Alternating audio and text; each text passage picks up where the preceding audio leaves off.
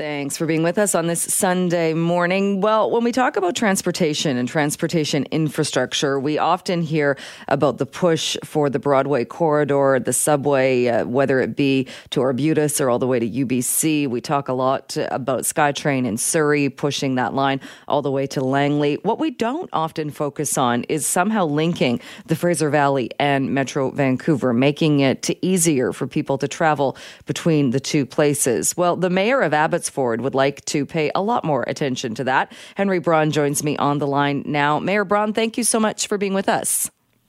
Good morning, Jill, and thank you for the invite. Glad to be with you. Why do you think we don't focus so much on linking the Fraser Valley and to parts of Metro Vancouver? Well, partly probably because we haven't made a lot of noise about it, and I've started to amp that up a bit because there is 320,000 people that live west of the Langley border, which of course is a boundary line between the FERD and Metro Vancouver. And when you add the Langleys to it, we're approaching 500,000 people that are in this part of the valley, and we have no transit options. We have a 2-lane freeway that was built when I was 12 years old. The population out here is 5 times what it is when that freeway was built.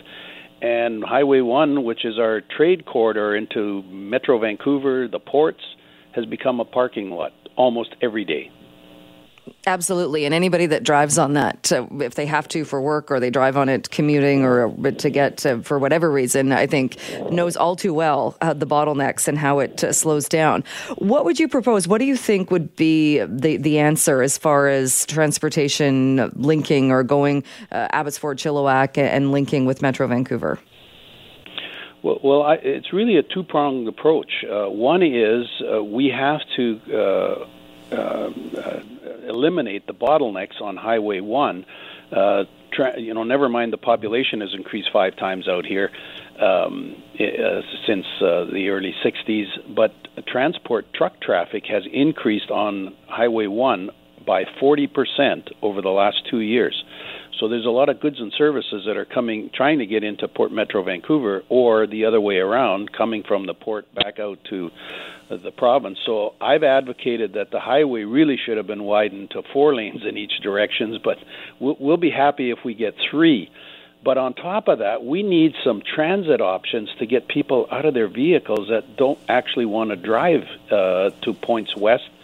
There is no options for people south of the Fraser.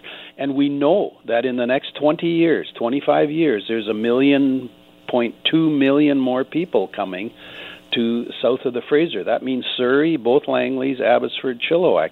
If we think we have a mess now, I don't know what it's going to look like even 5 years out, and it's going to take that long to get this planned. And do you think there is an appetite, if there was a train, say something similar to in Toronto, the GO train that links people with Mississauga or places outside of the city, and I mean, they're even expanding that now to go further out. If there was something like that service, do you think there would be an appetite for people to use it?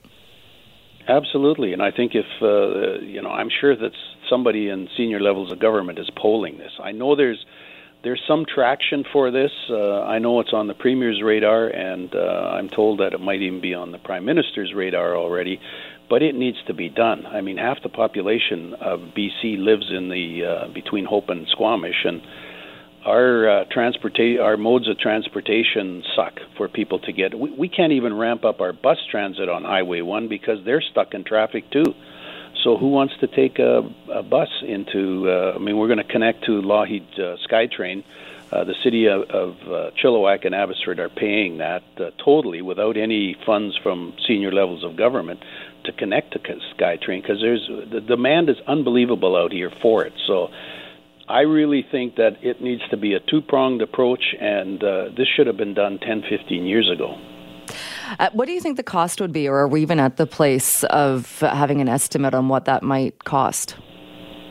Well, I owned a railway construction transit, so we built a good proportion, probably 30% of SkyTrain in Vancouver, LRT in Calgary and Edmonton, GO Transit in Toronto, before I sold my company and retired and thought I was going to go do some other things and ended up in this position.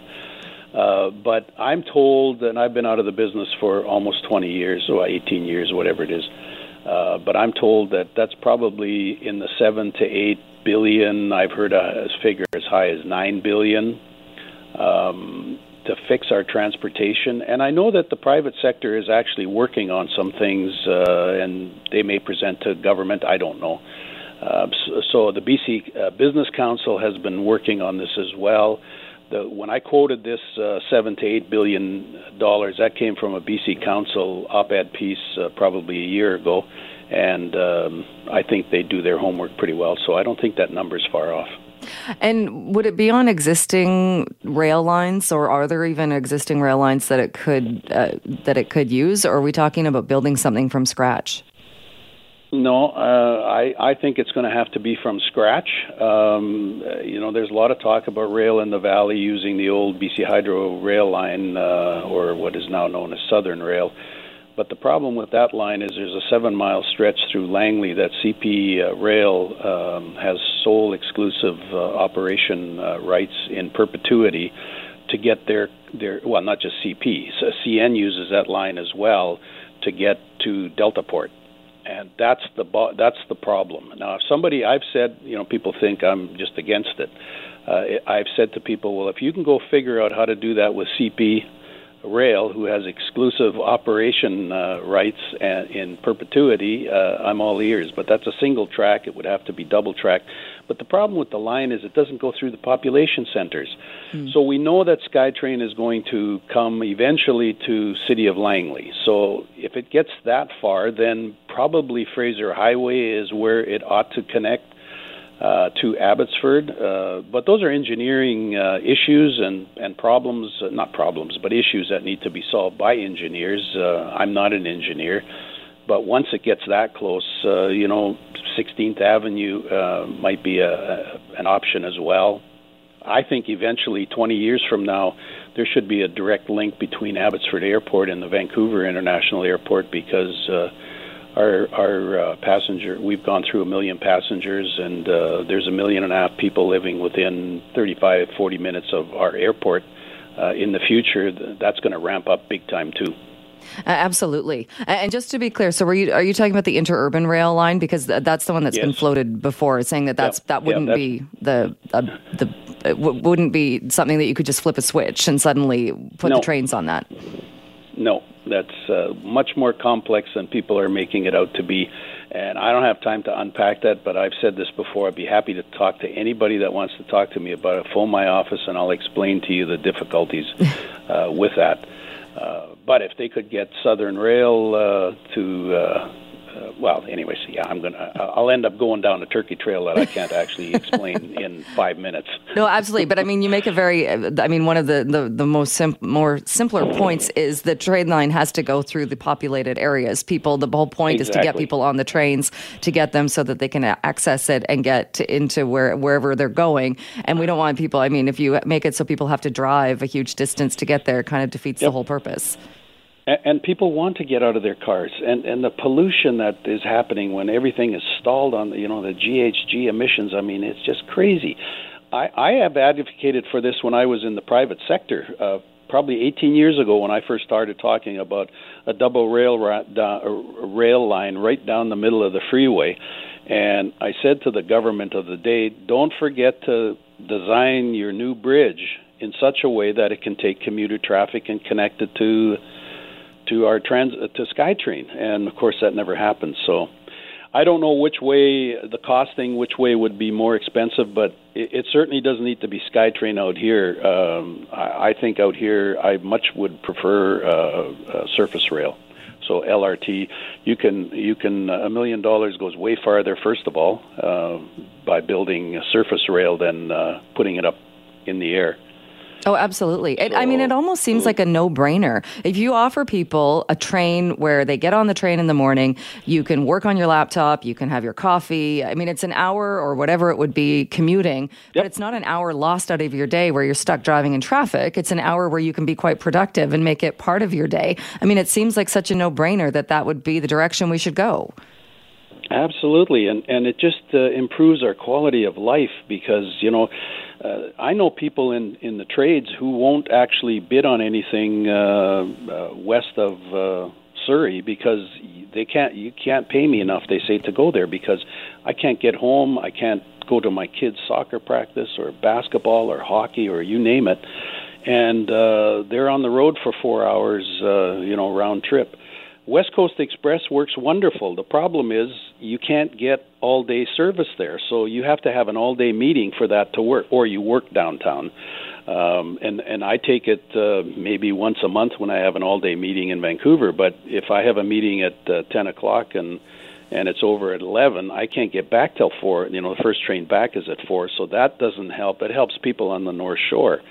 But south of the Fraser is where the population is, and that's going to ramp up tremendously because people want to live here. And so we've got housing affordability issues that are tied into all of this, and this just seems to me to solve a lot of problems by doing two things: widening that freeway so that our transportation network isn't bogged down, because the Chambers of Commerce, Canada, the Canadian, and BC have said that the cost to our economy annually is over $1 billion with a B. We have to fix this because this has economic ramifications downstream that aren't going to look pretty either. All right. Do you get the sense then, and you kind of mentioned this off the top, is there a renewed interest in at least looking at this and being serious about this as an option? Yes, I think there is. I think the current government, Premier Horgan and his government are looking at, I know they're looking at it because we've talked about it. And I sense that there is some traction. I also recognize that they want to maintain their AAA credit rating.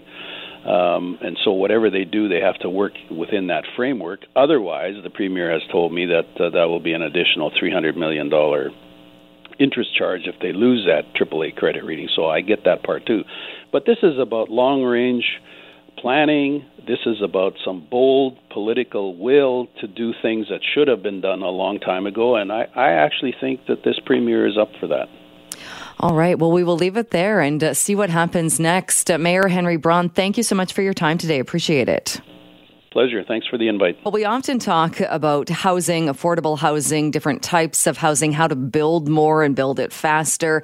So when you see a piece of land that's been undeveloped or just sitting there for quite some time, a lot of people start asking questions about why it is like that. There was a story in the Vancouver Sun just a couple of days ago about the the Kootenay Loop, and some of the history there. Interesting history for sure. And joining me to talk a little bit more about that is planner, architect, Professor Michael Geller, who comes on the show quite often. Michael, great to have you back on the program. It's always nice to be with you. So what do you think about this? And maybe we'll start with a little history, because this, as the article points out, is a part, the Kootenay Loop. It was almost developed, but then it wasn't. Yeah.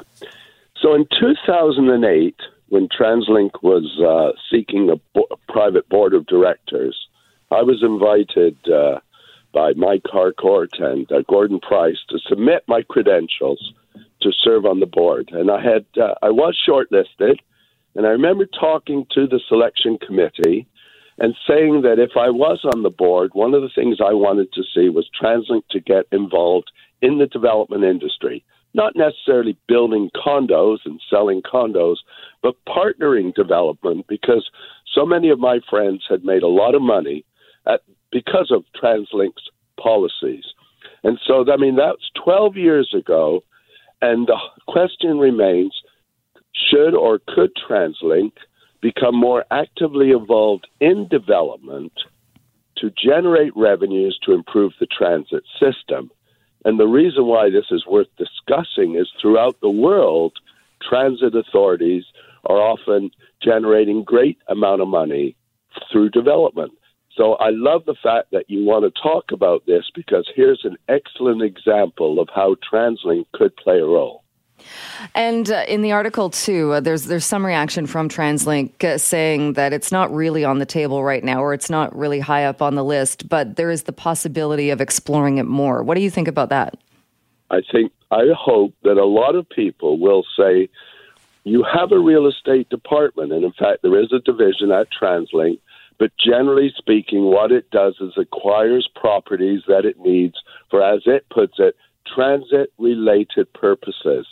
And indeed, when Ian Jarvis was the former CEO, I once met with him and Colin Hanson because he was telling me they couldn't get into development because their letters patent didn't really authorize it.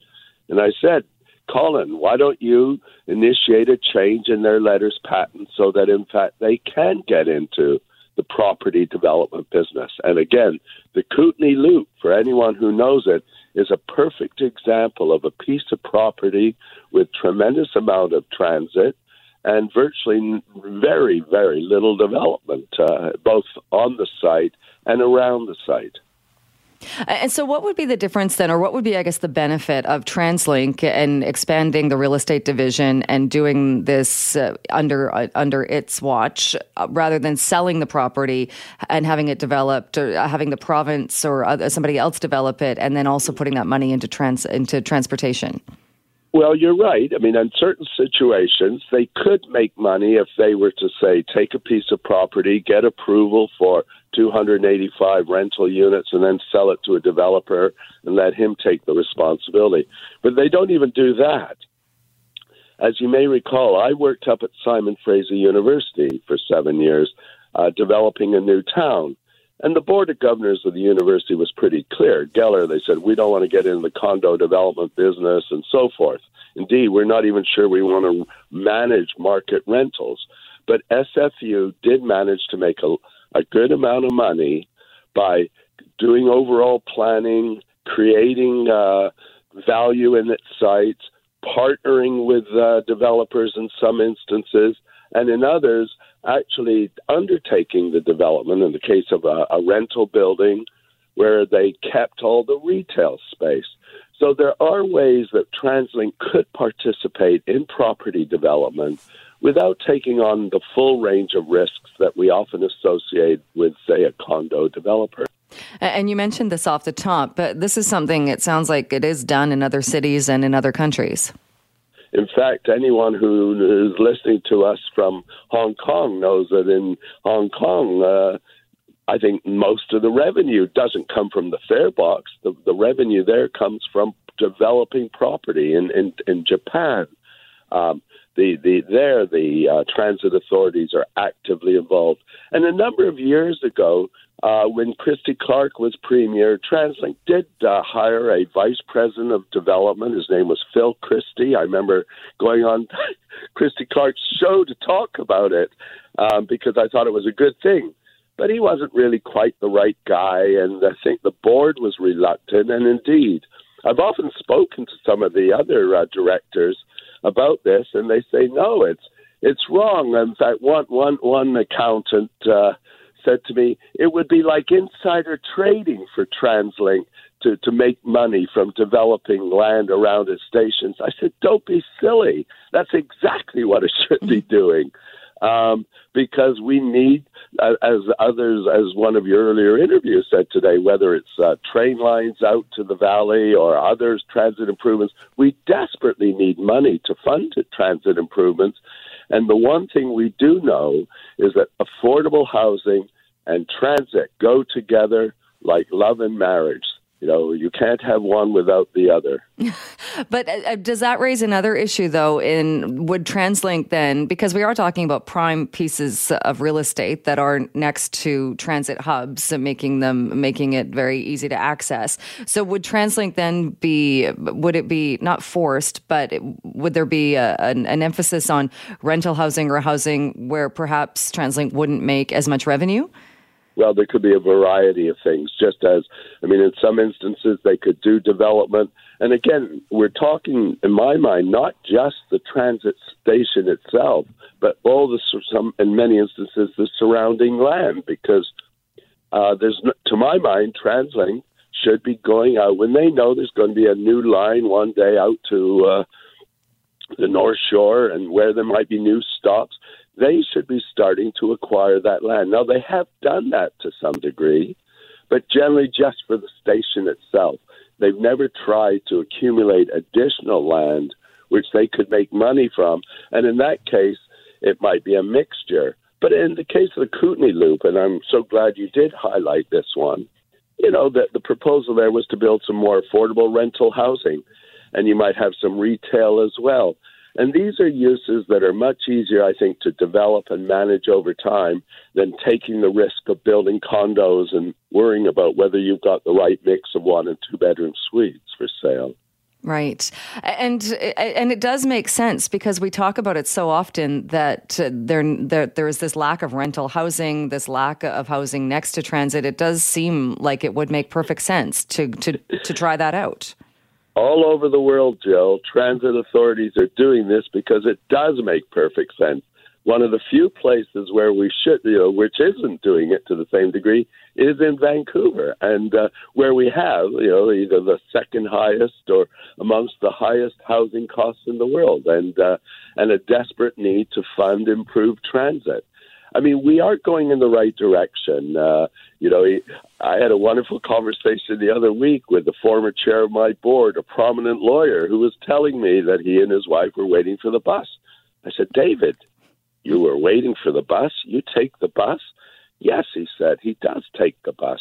And indeed, I think increasingly more and more people are taking transit. The bus is no longer the loser cruiser, as the students at SFU called it. And,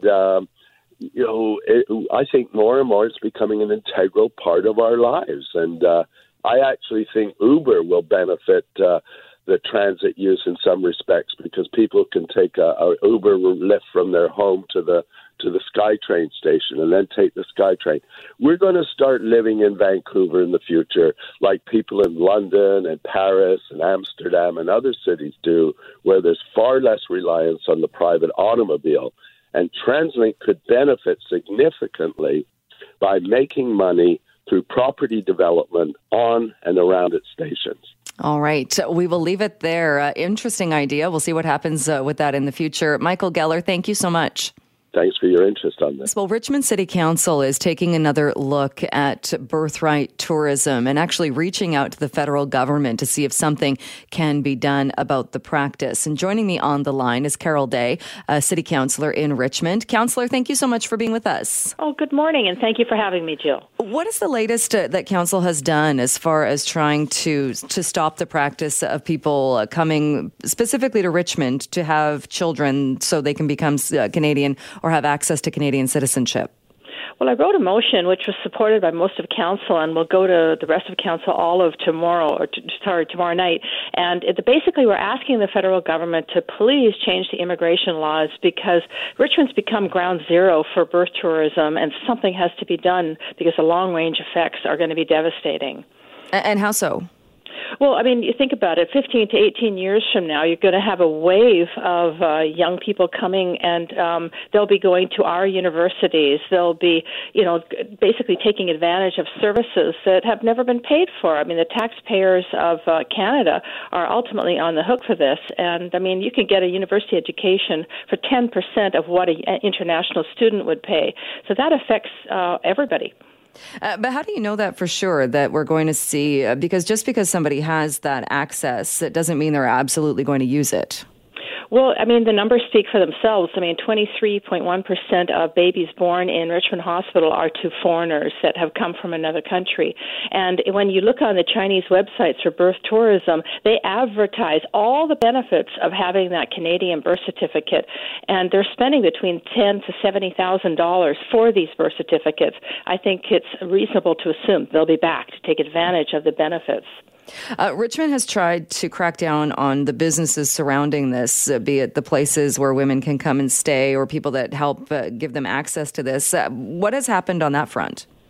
Well, our bylaw officers are doing the best they can, but the problem is try catching people when they're having basically food services. They're providing midwives. They're providing mammary gland dredging and placenta capsules.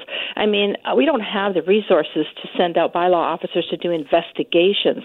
So the smartest way to deal with this is at the top. And, twice the federal government has tabled petitions from one MP, Alice Wong, and another, Joe Pescasolido. This happened in 2018 and again in 2016. We need help from the federal government. We can't handle this on our own. And is the concern then, because a lot of this is happening in Richmond, then because we've also heard issues about the hospital being overcrowded, being packed with people that are coming to Richmond to do this. Is that the issue too? Because, I mean, Richmond itself, it's not to suggest, even if people do come back here in 15 or 18 years, there's nothing to say they'll be coming back to Richmond specifically. So is that the concern that your city has? Yes, today. Thank you, Jill, for bringing that up. Right now, people that are born and raised in Richmond are being sent to Vancouver and North Vancouver to have their children because the hospital and maternity ward is full. And Dr. Catherine Ross, the president of Doctors of BC, I'm quoting her, said, "We're at a critical tipping point, so it's important that some higher authority takes this on." And we're in a critical situation here, and it's just not right. And keeping in mind that our hospital staffing is based on our census, so when the maternity ward is overwhelmed with people coming in ready to pay to have their baby, then we're just not set up for that. And further to that, the hospital has got $2 million in unpaid bills. Which is a whole other issue completely. In the United States, the U.S. State Department recently did stop, or it's cracking down on women who are pregnant from getting tourist visas. And that doesn't seem like that's really that new. I know people get stopped at the border and turned back in those scenarios too. Is that something, though, you would like to see Canada do? Well, I think we have to until we can get the laws in place. I mean, at this point, you've got, down in the States, they're estimating up to 100,000 babies are born a year. So they're going to crack down on it by sending people back. Well, that has a direct effect on Canada because while the States is probably most people's first choice, Canada is absolutely their second choice. And so what would you like to see the federal government do at this point? The same as Europe. If you look to all of the European countries don't allow automatic citizenship, and that includes New Zealand, and also in addition to that, New Zealand and Australia and South Africa. We need to make sure that one of the parents is at least a landed immigrant and has lived in Canada for a number of years, or a Canadian citizen. It's just not right to be handing out these passports and birth certificates to everybody who's just born here after being here for a couple of months. So no, we need to make sure that we have the same rules as Europe and make a level playing field. And at this point, then, as long as the federal law stays the way it is, then are any of these side businesses in Richmond, are they actually breaking the law, or are they technically allowed to be doing that? Well, this is the problem, is you have to, first of all, you have to try to prove it. So I've been mulling this around for the last couple of days, and I wonder if the thing to do isn't to declare birth tourism illegal. That way, as people are even advertising the business, we could put charges on it. But we're in talks with staff right now to understand what we can do, because many of the services that they provide in these birth tourism businesses are quite odd. They advertise guaranteed, birth certificates, guaranteed, referral to doctors, and guaranteed, Class A food. They're actually making a meal for every single day for all of these customers. Do they have food safe? Do they have a license? I don't think so. And so we probably need to give our bylaw officers more tools to crack down on this. But it's such a huge issue. It's very difficult. And do you have the numbers, or are the numbers available? Because, it's been going on for years. Has it become more popular? Yeah, well, there's two doctors in Richmond Hospital that between 2014 and 2019 delivered over 1,300 babies. Just two doctors. And we know that it's about, 700 or 800 a year for sure that are being born in Richmond. But what about all the other cities in the Lower Mainland? We need to know the numbers. And when you look at the numbers from the States, when they're talking, it could be as much as 100,000 people per year being born in the United States to foreigners. So that's why they're taking the temporary step, I think, of turning people back at the border. And this, I would imagine, they're going to be changing their laws eventually. Where does it stand then with council? Do you have the support of your fellow councillors? Yeah, we had a majority vote at the last meeting with just one dissenting vote. And it wasn't that she was against birth tourism being stopped. She's just concerned about refugees that are legitimately going to be living here for the rest of their lives. And But I do have faith that the minister will make rules that allow for people who are here under, the stateless folks and people that are refugees from other countries. So I'm not saying that, nobody can have a baby from a foreign country, but we certainly need to deal with the people who are just here temporarily to take advantage of our very lax laws. All right, Carol, we'll leave it there and see what happens at Council tomorrow. But thank you so much for joining us today. Appreciate it. Well, thank you for taking interest. If it wasn't for the news agencies taking this on, there wouldn't be anything happening at all. So thank you. The 54th annual Variety Show of Hearts Telethon is returning today. It starts up. It will be live from 9:30 this morning until 5:30 this evening. A great day, a ton of energy, and just some amazing things happening. So let's bring in the CEO of Variety, Cally Wesson, to join us now and give us a bit of a preview on what's going to be taking place. Cally, thanks so much for taking a few minutes. Thanks, Jill. I'm so excited to be here. It's awesome. We're going to have an amazing day today. So what's going to happen? I've had a few people emailing wanting to know what the day is, how it's going to unfold. So it's going to be an amazing day. We have groups like the Tenors playing. We have Said the Whale, our favorite local band. And, it's going to be huge. My favorite part of Telethon, though, is really being able to share the stories of the kids we impact. We help tons of kids across the province, and it's really exciting to be able to share those stories with British Columbia, because without all of British Columbia coming together today, we would not be able to help as many kids as we do. So it's amazing.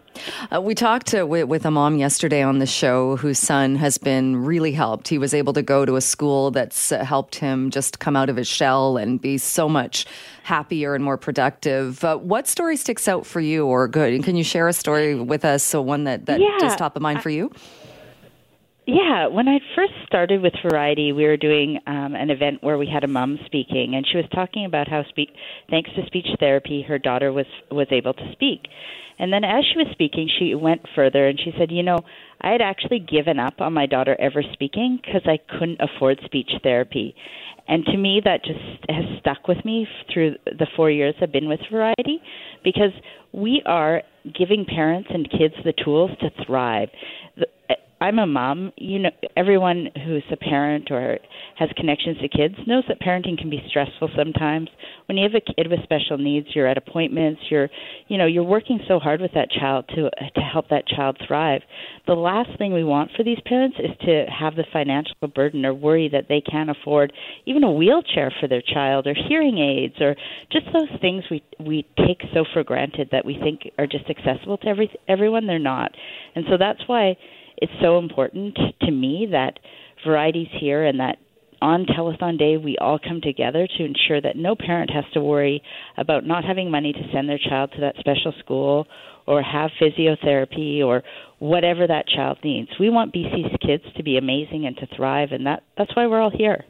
And I'm glad you brought that up as an example, because we do have a lot of examples, and much like yesterday, where a child was sent to a specific school that was out of financial reach for his mom, and like you said about speech therapy, but it is also things, one of the stories on the website about helping a family get a converted van and an adaptive stroller, which you might not think about, but if that's out of reach for a family, that's life-changing. Yeah, and if you have a child who has mobility challenges, getting that child out of a wheelchair into a car seat can sometimes be impossible and even traumatic for the child. So you don't do things that you normally would do with a family, like go to a park on a Sunday, or even a medical appointment. So those lifts, or a Sunshine Family Van program, or the Sunshine Coach program, which has adaptive access for wheelchairs, it's just so important, because really you just want families to live exceptional lives and to be able to do everything they need to do. And I think of another story of a mom we gave a Sunshine Family Van to in Williams Lake, and her son had recovered from cancer, and then he had a stroke, and he was in a wheelchair, and just to get him to appointments would have been impossible without an accessible vehicle. And so these things that we take for granted, sometimes are impossible. And for a parent, an accessible wheelchair lift can be around $7,500, and that's just not affordable to most families, especially a lot of families living in the Lower Mainland, because we all know how incredibly expensive it is to live here. So, yeah, so it is exceptional what our donors do for our kids and our families, and we're just so grateful to be able to have this day. And, it's a fun day because we have so many great acts. Paul Green, I chatted with him yesterday. He's going to be there today performing, and we just have a really great lineup this year. So not only we're sharing the stories, we're also having fun, because life is about having fun, and we want these kids to enjoy the day when they're here as well. So. Absolutely. And you mentioned, too, I know you've only been with Variety for a few years, but it's changed so much over the years as far as venue and how the telethon is put on. But I think what hasn't changed is that energy in the room and what people are doing. Oh, yeah. I mean, the amazing thing about Variety and the telethon is I think anyone who's grown up in BC has some significant story. I was chatting with a lady today who's on our gold panel, and she actually performed at the telethon at the Queenie Theatre when she was 8 as part of her dance troupe. So it is, everyone has these significant stories, people who saved up their pennies with the hope to get on the telethon when they were young. So that energy and that vibe is still in here at the Hard Rock, and we even have team members at Variety and people who, they've grown up with the telethon, and that's part of the excitement of being at Variety, is being part of this really special day. So it's amazing. It's so exciting, and I'm just so happy to be part of today, and I'm looking forward to an exceptional total at the end of the day. Absolutely. So how do people, if they want to still get involved, like you said, it's happening, so it's 9:30 to 5:30 at the Hard Rock Casino. Yeah. What do people do if they want to tune in or donate or learn more about it? Yeah, so you can go on to Global BC and watch the telethon. They're live streaming it too, of course. You're welcome to come down to the Hard Rock Casino today to watch. You're welcome to do that. And if you want to support, you can call 310-KIDS or donate online at variety.bc.ca. And if you want to make an instant donation right now, you can text KIDS to 45678 to make an automatic $20 donation. So, yeah, lots of ways to get involved, and you can always visit our website, variety.bc.ca. All the information is there. All right. I know it's going to be a very busy but very fun and rewarding day. Cally, thank you so much for taking a few minutes before everything gets crazy and chaotic down there. Yeah. Thanks, Jill. This was amazing, and we appreciate everything you do for us, too. So thank you so much. Well, as you likely know from hearing it in the news, on Friday, a BC Supreme Court judge ruled in favor of Uber in its fight with the City of Surrey. And that means the City of Surrey bylaw officers that were ordered to give Uber drivers tickets, that has stopped. The mayor, Doug McCallum, released a statement shortly after that court ruling saying that it is time to move on and that he is looking forward to working with other mayors to come up with an intermunicipal license for all rideshare drivers. But the case still has, I think, a few people wondering, how much did it cost taxpayers to take this fight all the way to the BC Supreme Court? And where do we go from here? Well, let's bring in Brenda Locke, who is a Surrey City Councilor. Councillor Locke, thank you so much for being with us. Thank you for having me. Good morning. Good morning. What are your thoughts on the fact that this case even had to go or went to the BC Supreme Court? Well, I think, first of all, you can't separate the Uber issue from the police transition issue in Surrey, because that's the mayor's support base, and that's what we saw play out on December 16th. Those were primarily drivers that were in the room that were causing all that chaos. So I guess, first of all, this is a mayor who supported or maybe even instructed bylaw officers to obtain fake IDs with city credit cards. I mean, we have to know that was city credit cards that bought that. Then they lured Uber drivers, and at a time when other cities were getting on board, letting the province do their good work in coming up with a plan for Uber, our mayor decided he was going to start ticketing these drivers.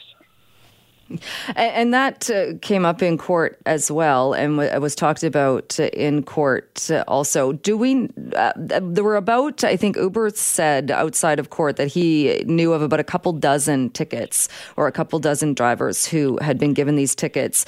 Do we have any idea, or do we know if those tickets are now going to be canceled? We don't. I suspect they will, but I can tell you I have been asking that very question from city staff, and they haven't given us the actual numbers yet. We're hoping to have that. I can also tell you that last September, I asked staff to do some kind of plan moving forward with Uber, and we saw nothing. So there's been a lot of sort of behind-the-scenes secretive stuff, which is pretty normal in Surrey, happening between staff and the mayor's office. What kind of secretive stuff? Well, I mean, I think that, probably including council in a decision as big as this, moving to Uber would have been a good start. They didn't. We never had a corporate report on how we were going to deal with rideshare. We never voted on anything. It never came to council. So those kind of things, and similarly with the police transition, we never reviewed or had access to any of that information prior to it going to the province. I think that's a big problem in the city of Surrey. And that was something that was also echoed by your fellow councillor, Linda Annis, who spoke about this on Friday as well, because I had asked her, did council have any idea that bylaw officers were going to be going out and doing this? And she said no. And were you of the same opinion there that nobody told anybody else on council that this was going to happen? No, not at all. We had no idea. We found out quite after the fact, and asked for an explanation. No explanation came. Will it be possible, do you think, to find out how much the court case cost? We will demand that. There's no question. We have to know. The citizens and residents of Surrey want to know.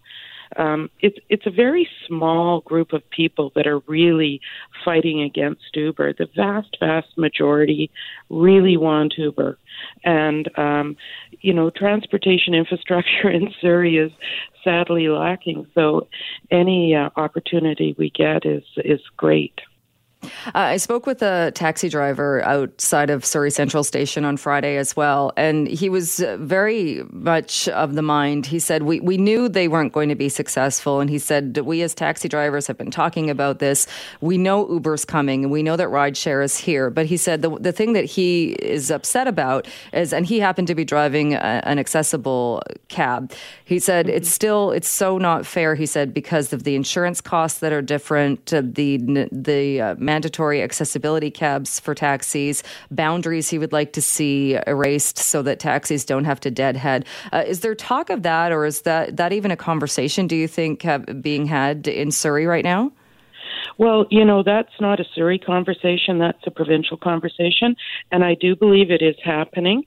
So really, and totally agree with him, the boundary issue should be erased. That's already ridiculous. But I think at one point we have to let sort of, the province deal with that with the taxi companies, because there's actually two taxi associations. There's the Vancouver guys and there's the rest of BC. And the Vancouver guys are far more territorial about taking care of their area. They have to learn to share a little bit more too. And so that's not a Surrey discussion. That's a bigger provincial discussion with the taxi industry. Right. How this unfolded with the bylaw officers giving the tickets and the court case, does it point to a bigger problem at Surrey City Council as far as as you mentioned, the secrecy and the efficiency with which that city's being run? It does to me. I mean, I have some serious concerns, and I can tell you, if it turns out that any of these tickets or any of the warning letters or any of the city's resources in general were used to intimidate the Uber drivers, be it the taxi companies or whatever, then I think we have a whole different discussion to have and to figure out where the mayor sits on this. In your time on council or in Surrey, have you ever heard of, because what I found interesting about this too was the bylaw officers, and this is according to the drivers who were ticketed, they seem to think, at least in some cases, that the bylaw, or they said that the bylaw officers were apologetic and said, I don't want to be giving you this ticket, but I've been ordered to do this. Have you ever heard of something like that happening before? Never. And I can tell you those, like I said, those IDs, the fake IDs that the bylaw officers used to register on the Uber app were bought with city credit cards. Like, the whole thing just doesn't feel right. It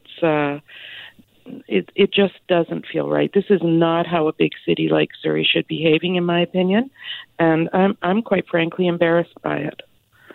And you mentioned too, and Councillor Annis talked about this also, what almost seems to be getting lost in all of this, which is unfortunate because we're talking about rideshare, is the fact so many people who live in Surrey where there isn't transit, where there isn't another option, just want to be able to access the service. Right.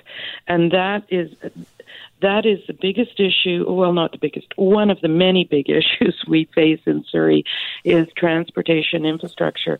The entire South Fraser does not have access to public transit like other areas of Metro Vancouver. And so Uber is just an option, and the residents absolutely want it. We know that thousands, not just a few hundred, thousands of letters have come to us, or email have come to us. We know they've also gone to the province because we always get hooked in, it seems, and copied in on the email. So we know that the public really want this service. They need it. So what do you do now as far as, because I think Surrey taxpayers also do want to know how much money was spent to fight this. As a councillor then, are you able to easily get access to that? Because I think there are some of your fellow councillors that also want to do that. Do you have to bring a motion forward, or how do you go about doing that now? Certainly, I know that I have, and I believe other councillors have asked for that by email to city staff. I would be surprised if it didn't come up on Monday. We have a council meeting this Monday, so I expect there will be some discussion around that. But we have to remember that only 50% of the council are supporting this mayor and supporting this action. We have a council of 8 councillors and 1 mayor, and right now it is very much a split council. And that's got to make it difficult to be a highly functioning, or to be a streamlined, a productive council. I mean, healthy debate is always great. I believe in that, and I believe that, you have to have healthy debate. But what's happened in our council is this mayor has tried to shut down debate. And so he does that by acting unilaterally, and he does that regularly and often. He did that with the police transition. We saw that. We saw that the public is not on side with that. We see that with Uber. We see the public is not on side with him on that. And when that happens, he acts unilaterally. So how confident are you, though, that city staff will give you that information on the cost of the court fight when they're not even telling, I don't think they've told you this, they certainly didn't answer any of the media requests. We just wanted to know if the tickets that had been issued would be cancelled. They wouldn't even tell us that. How confident are you that they'll tell you the cost? Well, over 60 tickets were issued, so we know those tickets are issued. We just have to keep demanding that. We have a right as councillors to know. It's actually our duty to find out that information, and I know that I and some of my other council colleagues are working hard to ensure that the truth comes out on all of these issues. Do you know how many tickets? Exactly 60. How many? It was around 60. I don't know exactly, but it's somewhere around 60. All right. Well, we will leave it there. Like you said, it will very likely come up at council tomorrow. Councillor Brenda Locke, thank you so much for your time today. Appreciate it. Thank you, Jill.